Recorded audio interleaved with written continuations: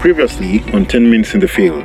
We believe God was leading us to reach the Fulani people with the gospel. They began to shout insults at us. They began to mock us. And it began to turn to some threats, threaten us. And before long, the rocks began to fly. As I began driving away, she said, they're covered in blood. Covered in blood. I'd been hit on the head several times. Ladies and gentlemen, welcome once again to today's podcast. Before we continue with Mr. Peter Vakak's story, I would like you to be in prayer for the leaders training that's happening right now in Rwanda. I've posted a couple of pictures on my Facebook page if you would like to see. Like I mentioned before, our goal is to have every student in Rwanda hear the gospel from a friend and to have every student growing in their walk with the Lord. For that to happen, one of the things we shall need is a team of youth leaders that are excited and equipped to carry out evangelism and discipleship. Please continue to keep us in prayer. Without any further ado, let's find out what happened to Mr. Peter Vakak after the stoning. The next morning, some of the staff, most of the staff said, we have to go, sun up, we have to leave. I said, no, just wait. We're not going to run away just like that. We'll wait until after noon, after lunch, because our next destination was about 4 hours away through the desert. As the Lord would have it, that morning, two young men came and knocked on that steel door. We opened and we looked carefully, wondering who was coming. They said, we were there last night. At the show. We want to hear what you have to say about Isa al-Masihu, Jesus the Messiah. We didn't ask them if they were ones that were throwing the stones. We invited them in, locked the gate quickly again, and opened scripture with them. Shared the gospel. After about 2 hours, both of them received Christ as their Savior. How fantastic. We left after lunch. I told our pastor there, you don't have to stay given the hostile situation. Come back with us. No. God has called us to be here. There are people that need to be discipled. We're staying. I really appreciated his faith. And so they stayed. That month following that stoning, there were no less than 50 that came, usually at night, one at a time, two at a time. Can you tell us about Isa? How can we know Isa like our friend? With two young men. And then it became 50. And in a couple of months it was 300. And now it became thousands, and it's gone beyond counting. And now in an area where certainly a white man can never go, Christians are dying daily there. There are thousands of Wodabe Fulani that know Jesus Christ as their Savior. It only took a few bumps on the head.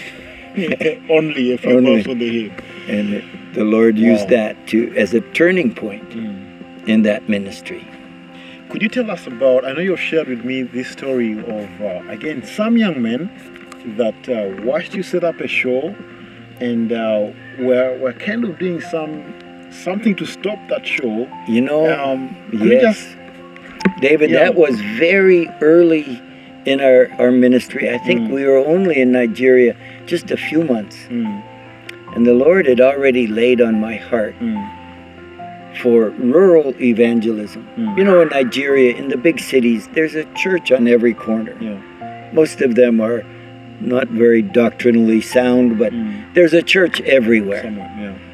But if you go out into the bush, maybe you have to cross through a couple of rivers, and there's no road. You have to make sure you have four-wheel drive, and you reach out in the bush.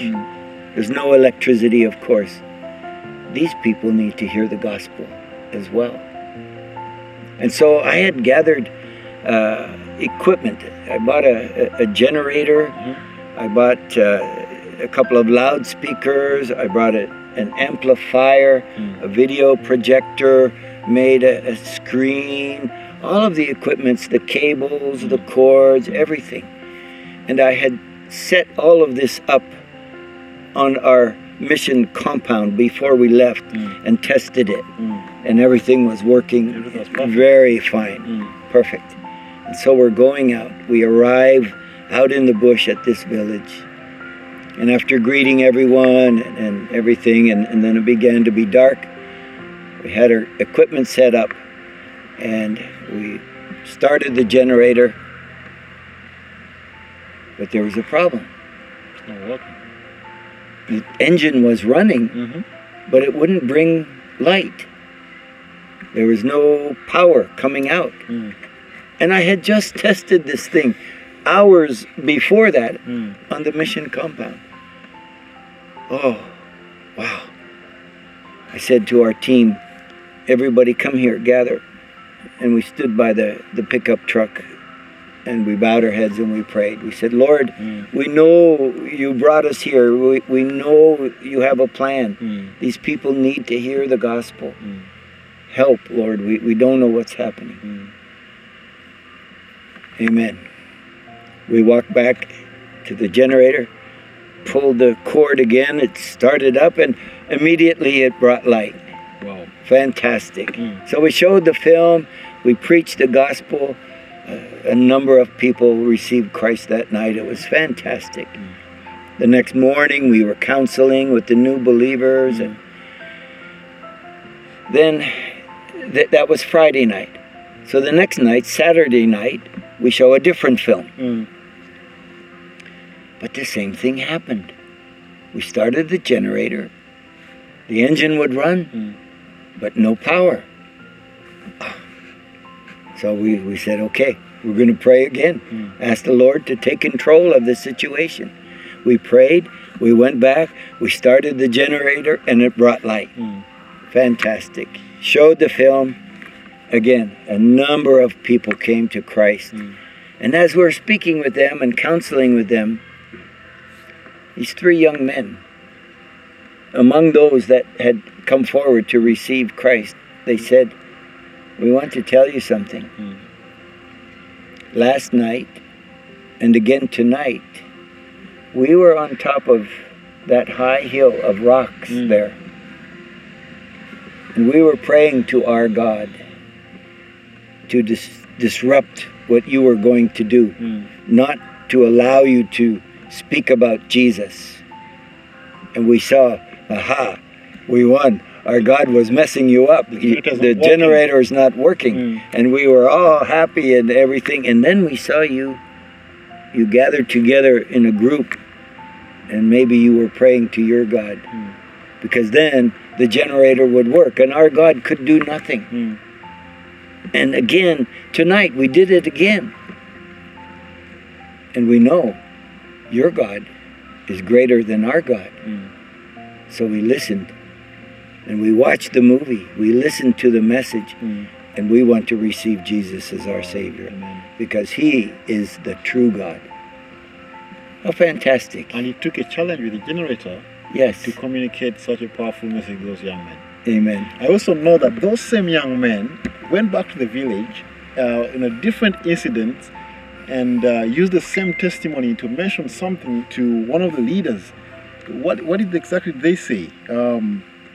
What was their testimony with what happened that night? Because I know God used the different incidents to cause that same testimony to just go out to, I think, a chief in the village who was against. Yes, you're confusing two stories.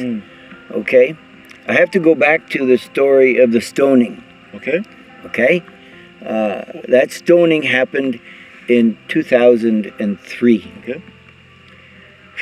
Full 5 years later, Fulani are coming to Christ. We're discipling them.